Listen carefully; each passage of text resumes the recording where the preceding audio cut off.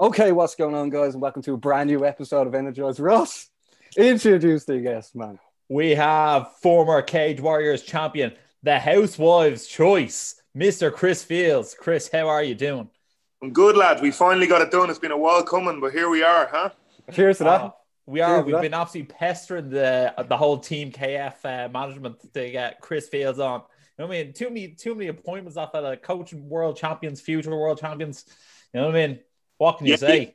You're always giving the team plenty of props, though, so I kind of owe you one, so I'll be nice as pie today. Nice. Well, in fairness, what's good for the goose is good for the gander. That's what we say, and you know what I mean? We don't give props out for nothing. You know what I mean? You're doing a fantastic job there, and you know what I mean? It's nice to recognise the talent that you have. Appreciate that, and we're working hard. Yeah, Chris. Well, on today's show, we are going to be getting into everything from UFC 257, Dustin Poirier's win over Conor McGregor. We're also going to be discussing some of the fights on the event.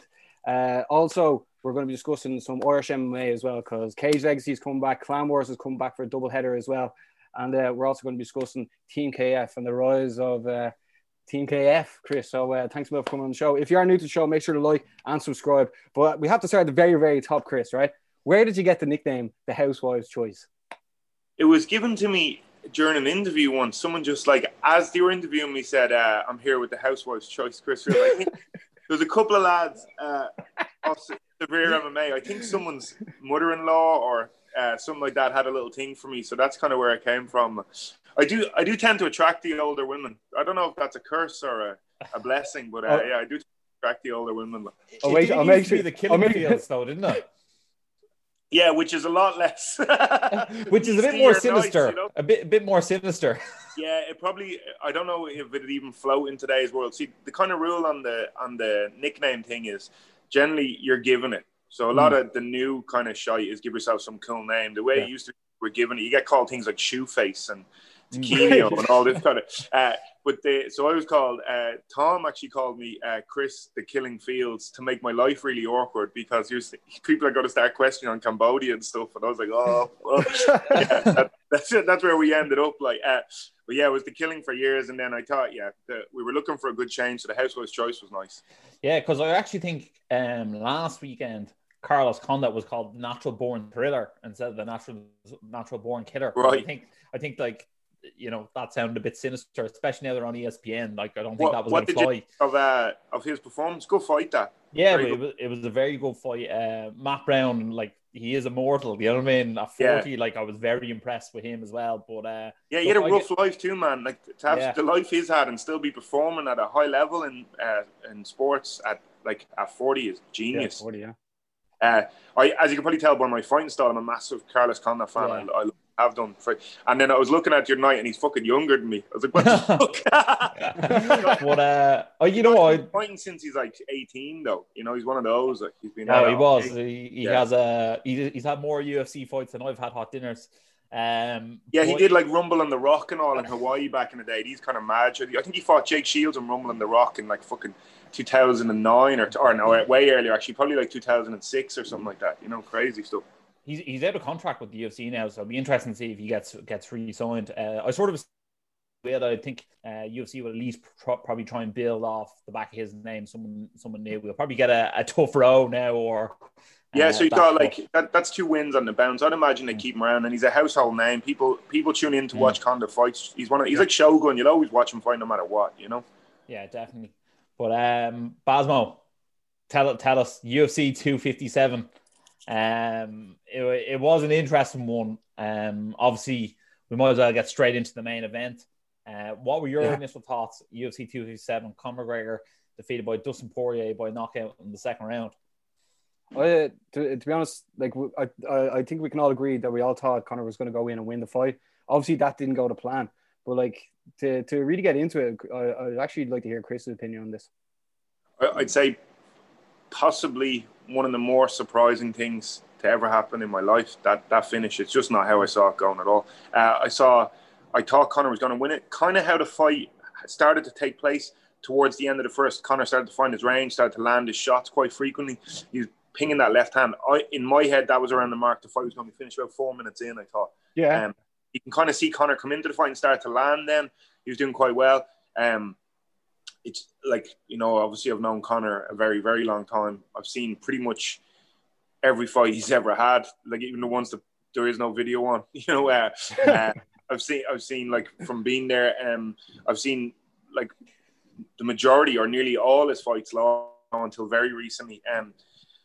It was just to see him like that. I suppose it's like seeing like a superhero get knocked down or something.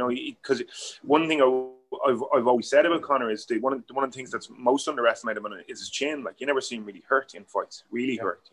See him get tired, see him do other stuff, but like never really hurt. And that was the first time I've seen him kind of Poirier played a beautiful game plan. I was surprised that they weren't prepared for the leg kicks. If I'm being honest, it would have been something I would have thought would have been like something you definitely be working in camp, because it's something he does quite often. Especially southpaw and southpaw, because you're coming. It's the same as being orthodox. Orthodox for the leg kick, it's widely available, for the power kick. So I was very surprised that he didn't prepare for that. Conor, I don't watch a lot of post-fight press conferences, but I saw little clips, and he almost seemed surprised at the calf kick. The way he was speaking about it was a bit strange, but yeah. Can I ask you a few technical questions on it, Chris? Firstly, I don't know if you saw the very first exchange of the fight. It almost looked like Conor got stopped in his tracks. And it's like, hold on, we're not starting yet. I thought that maybe impacted him, because I think it looked like, I think Chris has jumped. Oh, you're back there. It looked like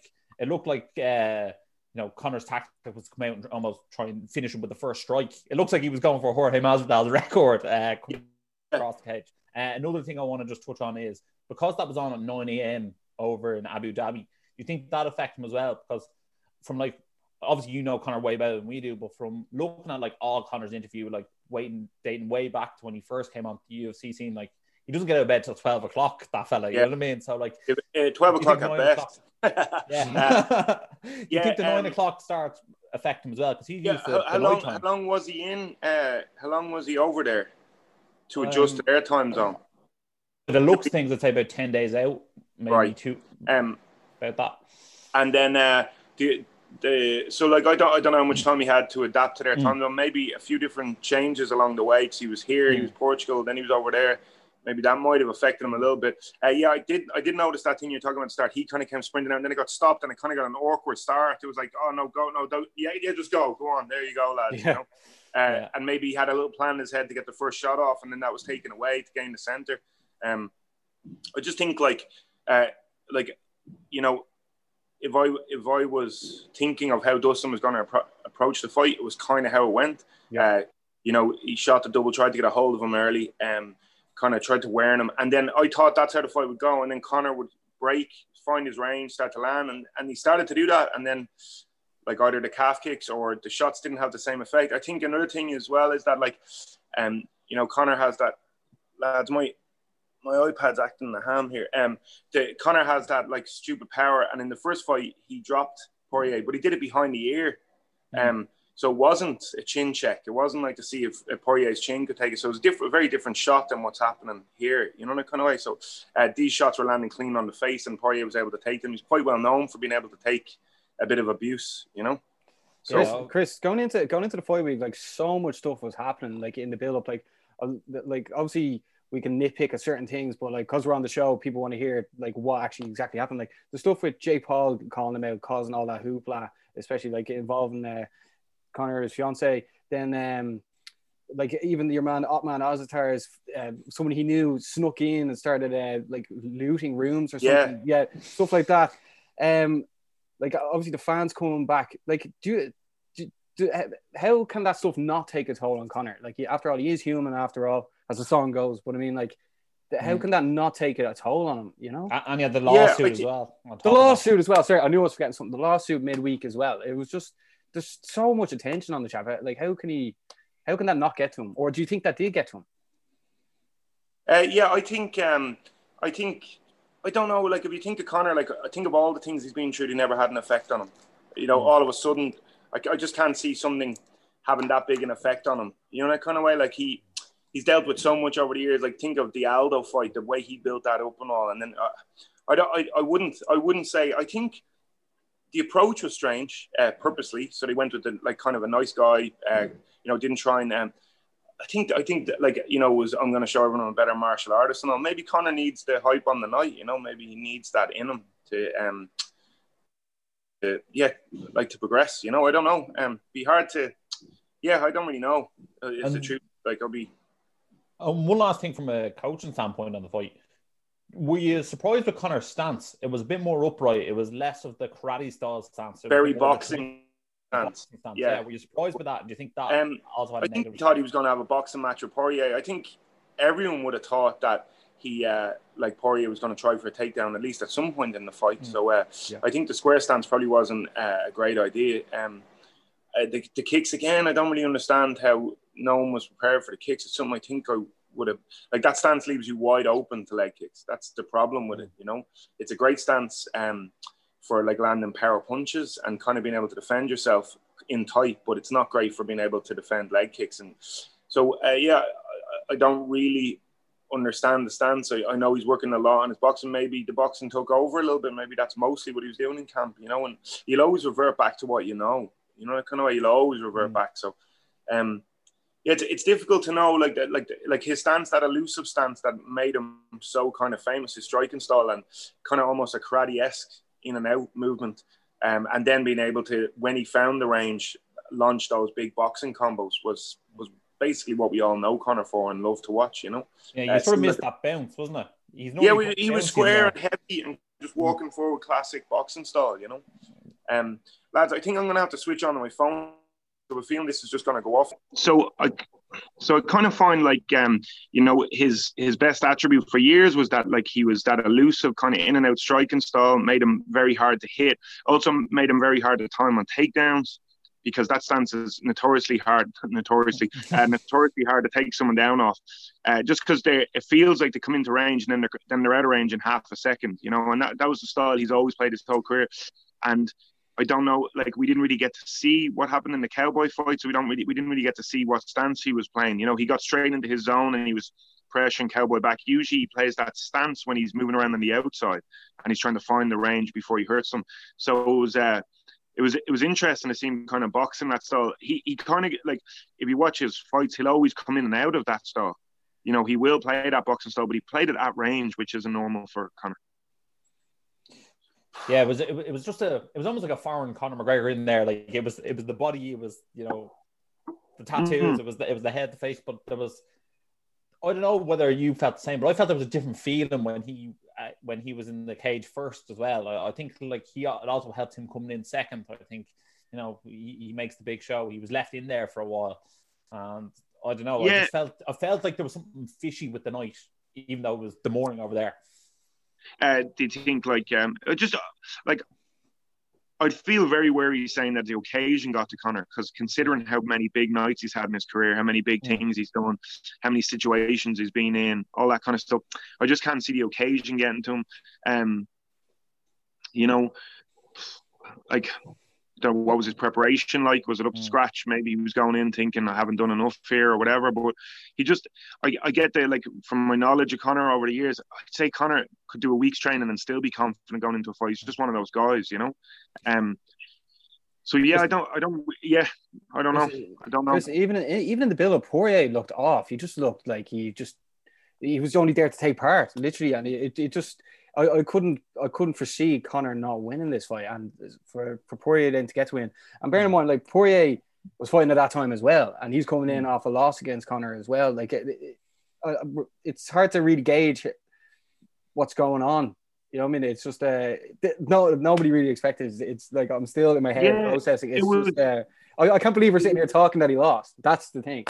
Yeah, that'd be exactly how I'm looking at it. I'm kind of going, how are we in a situation where Conor's lost that fight? It looked like it was an easy win from, in my view. Like, it looked like it was a made up fight for him. Like as in, you know, if I was to pick an opponent, this is what I was saying in the lead up to when people were asking me. I was like, if I was to pick an opponent for Conor, it's Poirier.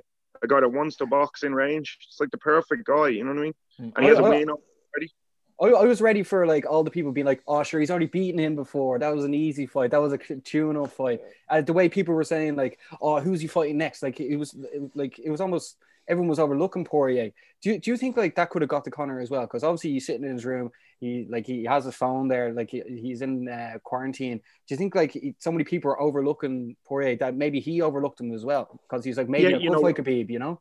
A win over someone, like having a win over an opponent when you're going in to fight them can be like a really good thing or a really bad thing. So like the things you're saying there. So you have a win over a guy, you're going in. What have you really got to gain here? Yeah, like you've already beat the guy, right? And how are you going to do more impressive? What did he do it in the first time? A minute and a half? Yeah. You know, you're gonna knock him out the first shot. Like, so now all of a sudden, like if it's a drawn out affair and Conor finished in the third, does it look like you're not as good as you used to be? You know, you've lost a step, or so. Yeah, like or he could have been going.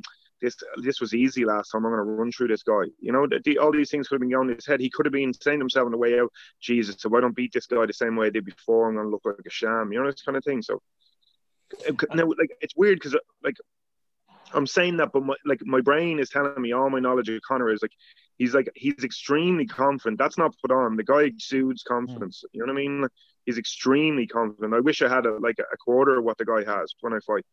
Like he's one of the few people, and now Ian is another one just recently that I see isn't really nervous out the back. That's amazing to me. I'm shitting myself before the fight.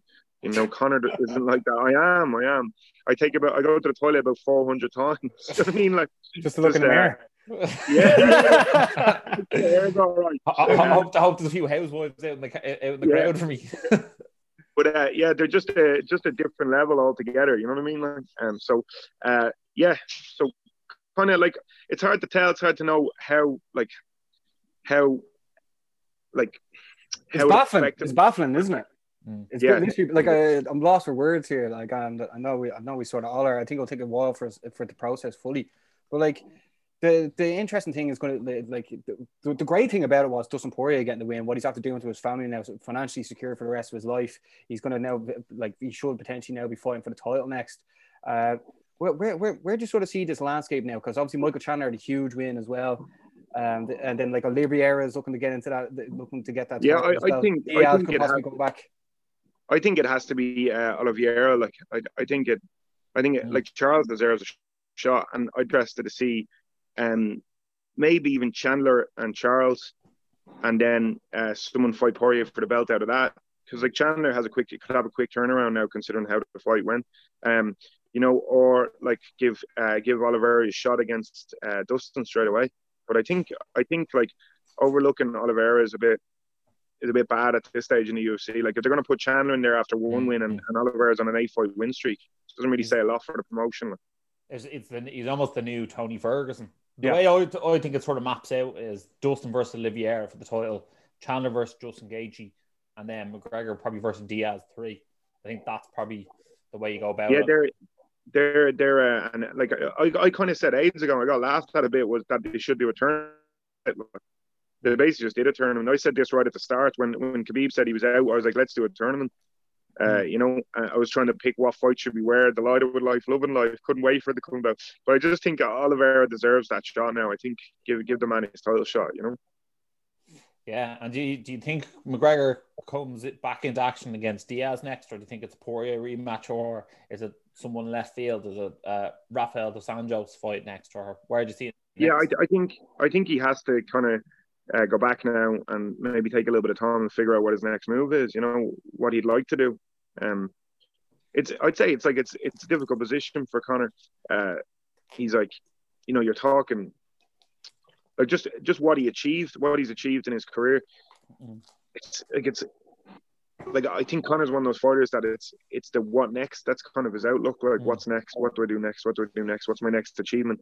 And like right now, that doesn't really exist. There's nothing big there unless you're talking about a comeback. You know, coming back again. But like he's won the lightweight belt before. He's won the featherweight belt before. I don't really know like what excites him, you know, what's going to excite him, you know. I think it could be. And also, he can't fight again.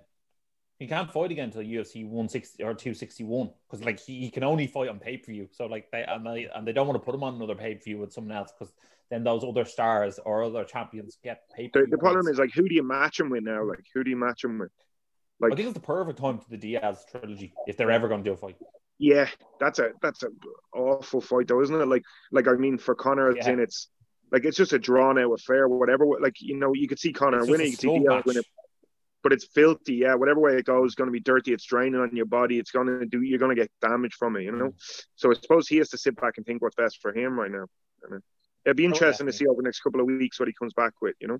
If we're just looking at times that we're in right now, obviously everyone has to like isolate and stuff. So I think that means, therefore, obviously you know better, Chris, but that like Conor is going to be stuck with his team and he's going to have to train. You know what I mean? Like if this was a Mayweather moment where we could all go out on the piss every day of the week, I'm sure he'd be like there'd be less chance of him coming back. But who really knows? But a lot of people were saying like the Stardust is done. That's the end of him now. Like and like writing him off the same way they did previously when he lost to Diaz. But I can't take that seriously. I think some people maybe just lived it in the moment too much, and then once you take a breath and then wake up the next day, you're like, you know what, life goes on, and there's plenty more opportunities there. You know, he can always come back. Yeah, oh yeah. Look, he's one of those guys. See, the thing is that the reason that he excited people and people want to watch him.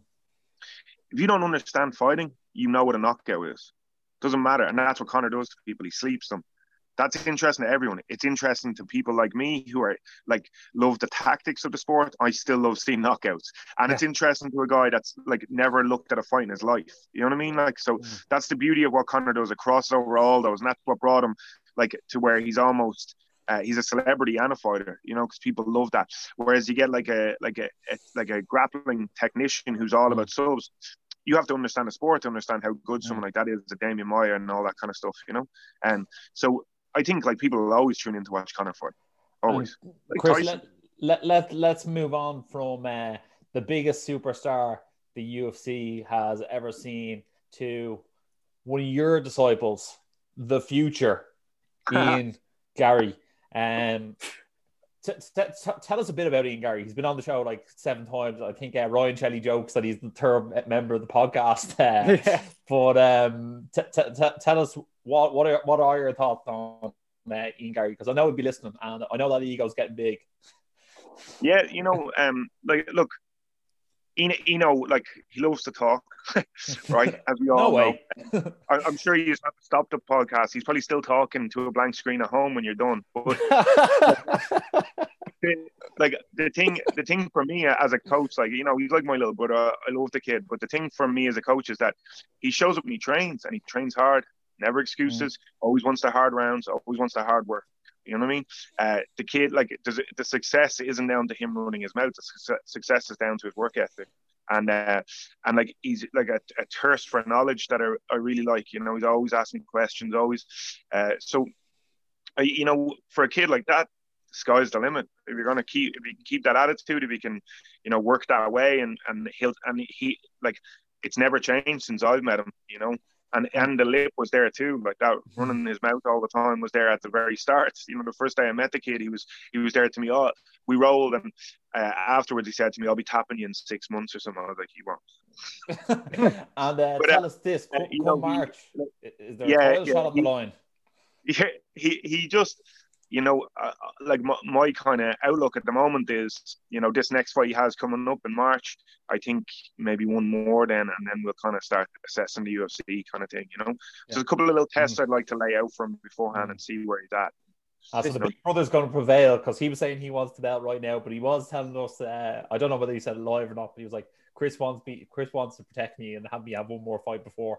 Well, I don't think maybe protect's not the right word, but I think, you know, get the rounds in. The stuff for me is to test him, like different types of opponents, because he's like, the problem is with the belt and with the UFC, once you're there, that's it. There's no going back.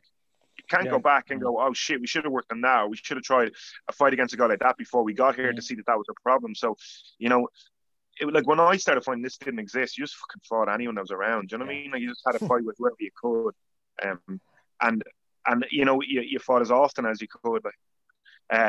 But now I'm kind of like, yeah, it's, you're trying to get the lads ready. You're trying to get the lads to a point where when they go in there, they've they've like fought every type of guy. They fought in every which way. They fought in different places and felt different experiences before they actually get into like something like the UFC or a Cage Warriors belt or something like that. You know? Do you think we could be lined up with one of the biggest Irish domestic fights of all time if Rhys McKee makes his way back to the Cage Warriors promotion, which is more than likely, and Ian fights Rhys for the welterweight belt? Yeah, my phone is just ringing constantly here. Just constantly. Yeah, you know, because they're friendly as well. Yeah, it could, like, Rhys would have to have a fight or two before he got close to that. So Ian's kind of ahead of him in that way right now. But like, yeah, you know, you could see that down the line. We'd be open to that. Like I said, I'm not really one of those guys who goes around picking opponents for my guys. I'm just trying to pick the tests, the right tests. It's not like I'm trying to find easy fights. I'm trying to find the right test at the right time, you know?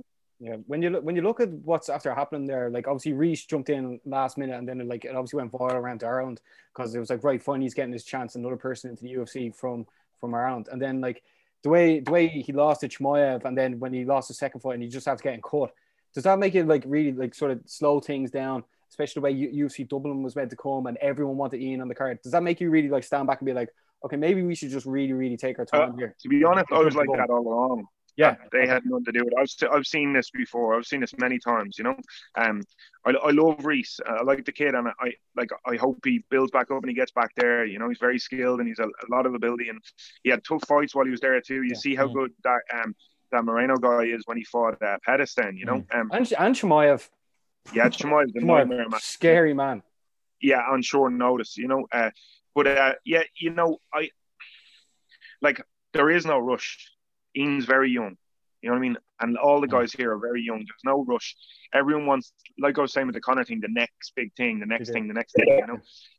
There's no big rush, but like when I kind of go, right, the kid's ready now, like that's when I'll make a move. And I like that. Like, Ian will challenge me on it, but he kind of knows when I say it, he knows I'm not doing it to fucking. He knows who the boss is. Yeah. He also knows that I'm doing it for him. Like, I'm not doing it for my. It'd be better for my gym to just push him in straight away and get him in there and say I've a lad in the UFC. You know? Yeah, and even look at Mason Jones over last week as well. The champ goes in. He lost his debut fight as well. Yeah. You know what I mean? No, once you're in there, you're in there.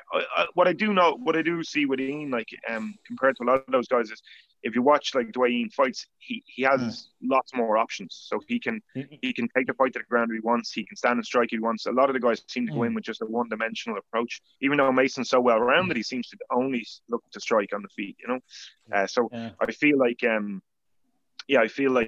by the time we have him there, you'll be looking at a whole new style of fighter from Ireland. He does have that lovely bounce on the feet. You know what I mean? I know we're talking about with Conor, but he does. Like, he's in, he's out.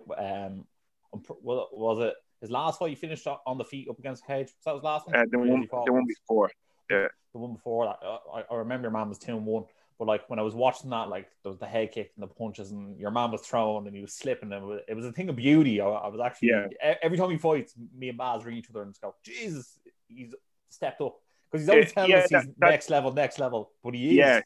Yeah. He's improving very fast at a very high rate, and you know, there's lots of guys to push him here, which is a good thing. And then he's improving on other things that you don't really get to see in the cage. So he's strength conditioning, you know, all this. He's getting stronger, he's getting bigger as a person. Like, so, it's gonna be an interesting few years. Like, in general, you know, I look around, I probably see about 4 guys from here that I can see, like about 4 or 5 guys that are probably going to be in the UFC. In fairness, the first time we met him, he said he didn't even do strength and condition. Sorry, Basmo. Yeah, no, he didn't. No, I kind of forced this. There's so much forced on everyone, you know. he just seems like, obviously from watching so many fighters and fights, he just seems to have something different. It's blatantly obvious to see. It's hard to put a pinpoint on it, but who knows what's going to really happen in Ireland? Like, you could see him one day headline at UFC Dublin as well. Yeah, I think the confidence that he kind of holds outside the cage comes in with him. Like I was saying to you, like, I'd be quite a confident person. I'd walk into a room full of people and be quite happy to chat and talk. And but then, like, finally, I'm shaming myself. Now, the fact you even get to the point where you can walk out means you're confident enough. And I've done it in front of big arenas, but I am shaming myself because it's like, as a sport, there's probably nothing close to it. You're literally naked, putting yourself in what's considered, like, you know, if you're a guy, losing a fight to another guy since you're a kid is the worst thing that can happen. Do you know what I mean? So you're putting yourself in this situation. Especially your jocks. Yeah, in your jocks, that's what I'm saying. You're standing there then after looking all like fucking shit with your head down and all, and so you're putting yourself on the line. But then the up is so big too, you know. So yeah, it's like it's interesting to see, and it's interesting for me to look at someone like Ian. So like physically, like as in how we both look is quite similar. We're kind of long, so a lot of my stuff can pass over to Ian quite easily and seamlessly. But then just that on that kind of side of things, how comfortable he is before the fight and the build up, putting pressure on himself, talking about stuff, that's not really me, you know. Never really been one for the shy talk or any of that stuff. And Chris, will we see the Housewives' choice in a cage at some stage in 2021? I know you were meant to do it. One more. I wanted to go to Sweden before the beard is fully grey. We're gonna have one more. Yeah. And will it be with? I can't remember the name of the Swedish promotion. Will it be with that promotion or no? It won't. It'll more than likely be Cage Warriors. I like to have my last one. I've always said that I'd like to have my last one in the yellow gloves if I could. So that'd be class. That's class. If you were fighting on one of the trilogy nights, would you have your guys fight first, or would you like to fight first? No, if I was going to fight in a trilogy, I'd fight the Thursday, have the lads fight the Saturday, so the gap in between, so there's no kind of pressure. Lovely. And then let's talk about the rest of the guys quickly. We won't hold you up much longer because you're a busy man. But I am. I know you have a good few people on Cage Legacy. I'm very much looking forward to see Tack fight as well, because I know him and Ian grew up basically doing it together. Right. That.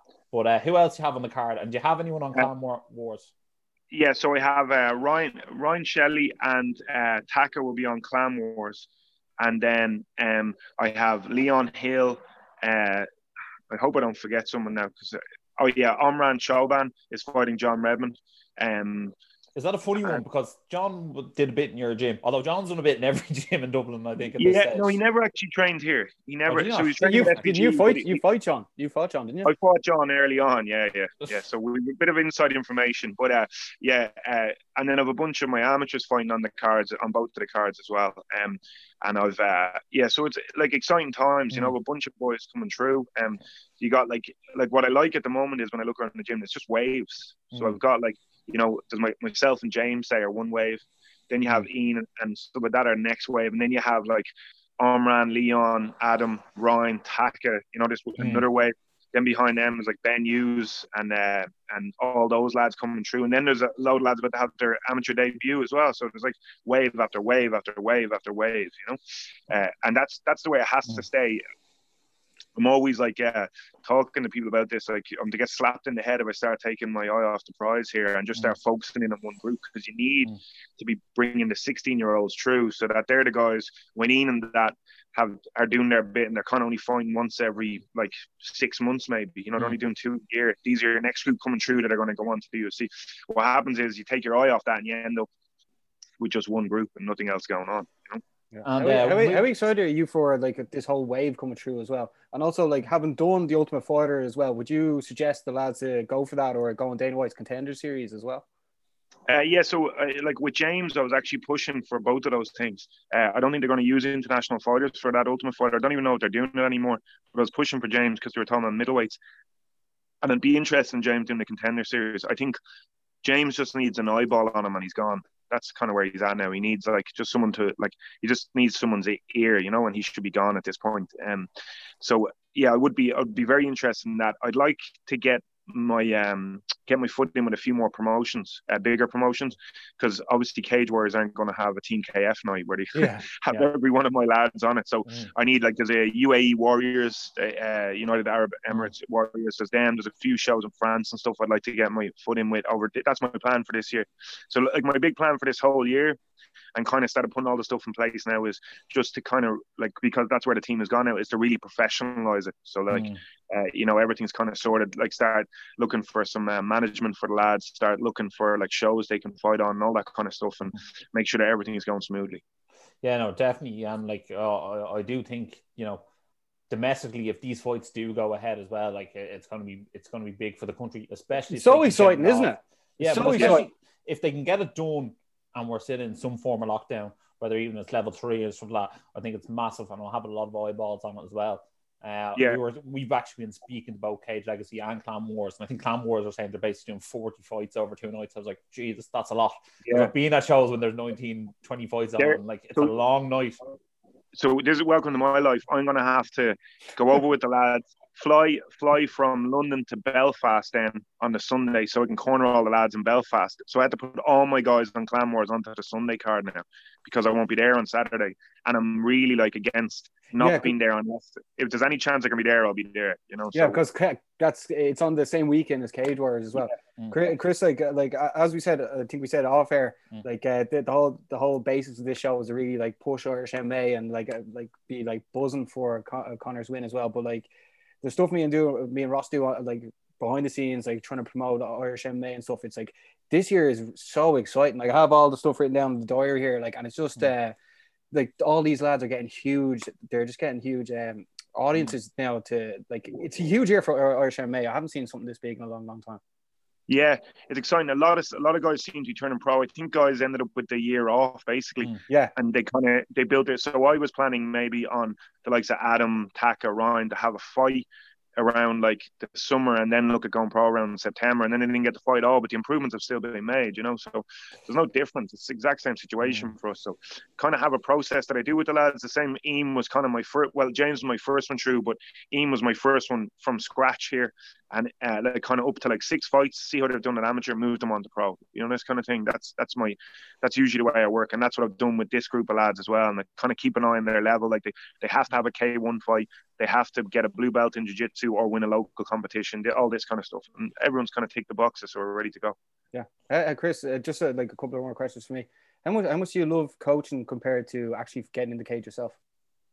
Well, like I think I love the buzz of fighting. Until for me, the buzz of fighting, like the enjoyable part is all the training coming up to it. The night's a little bit of a weird one, so I get the same kind of feelings that I get from myself with the lads, but I'm not getting punched in the face, so that's deadly. But I think I've always been a person. I think a lot of people like this.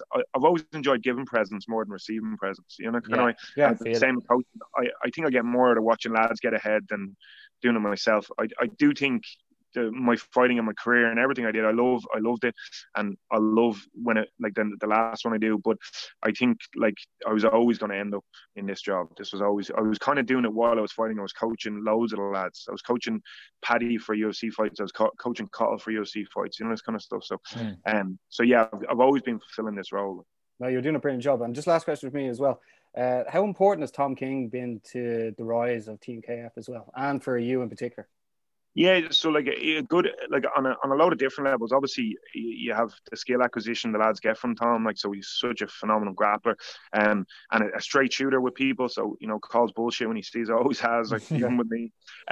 So there's that side of him that's phenomenal. The other side is that like as a business partner, I get to bounce stuff off Tom, and he's very honest with me about it. You know, and generally like we kind of have the same outlook on things. So we tend to agree, but like I know if he isn't agreeing with me on something, maybe I'm wrong. And he's one of the few people I'll go, I'll take that and maybe change my opinion, you know.